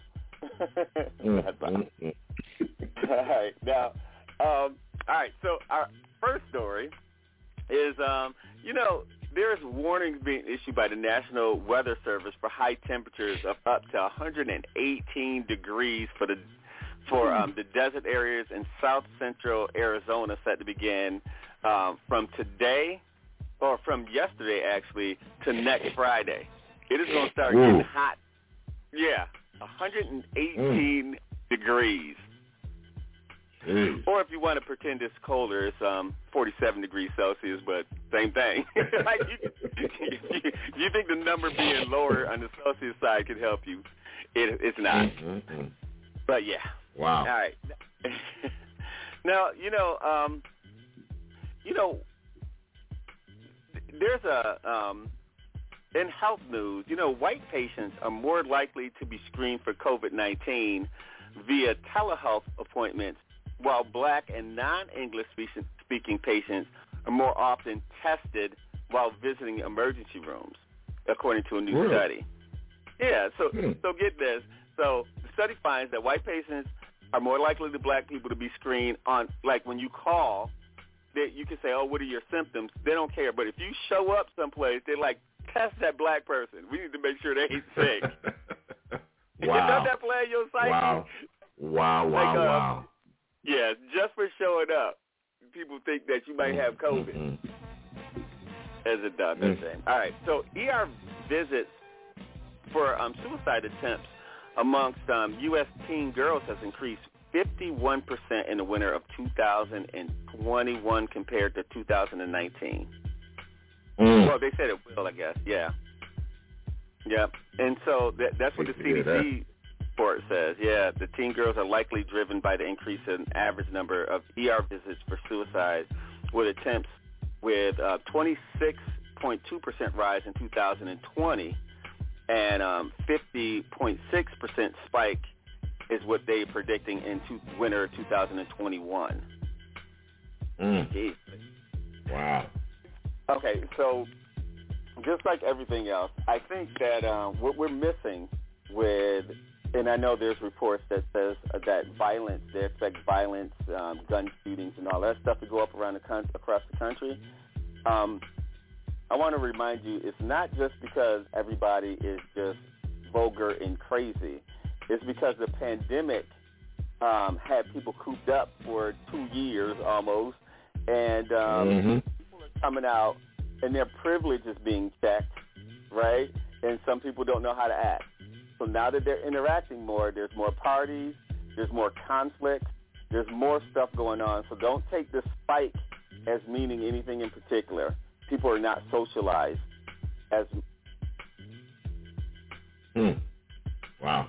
I don't doubt it, man, because, yeah, you're right. People have been cooped up for that many years. I mean, that long? Yeah. People they're going to go do what they're going to do. Oh, wrong Trump.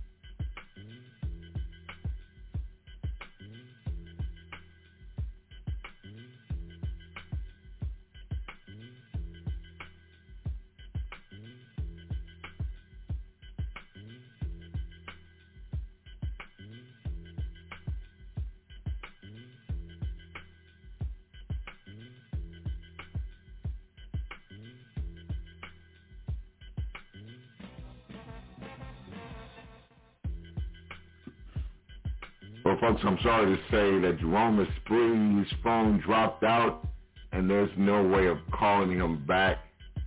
So, you know, I hate to end the show like this because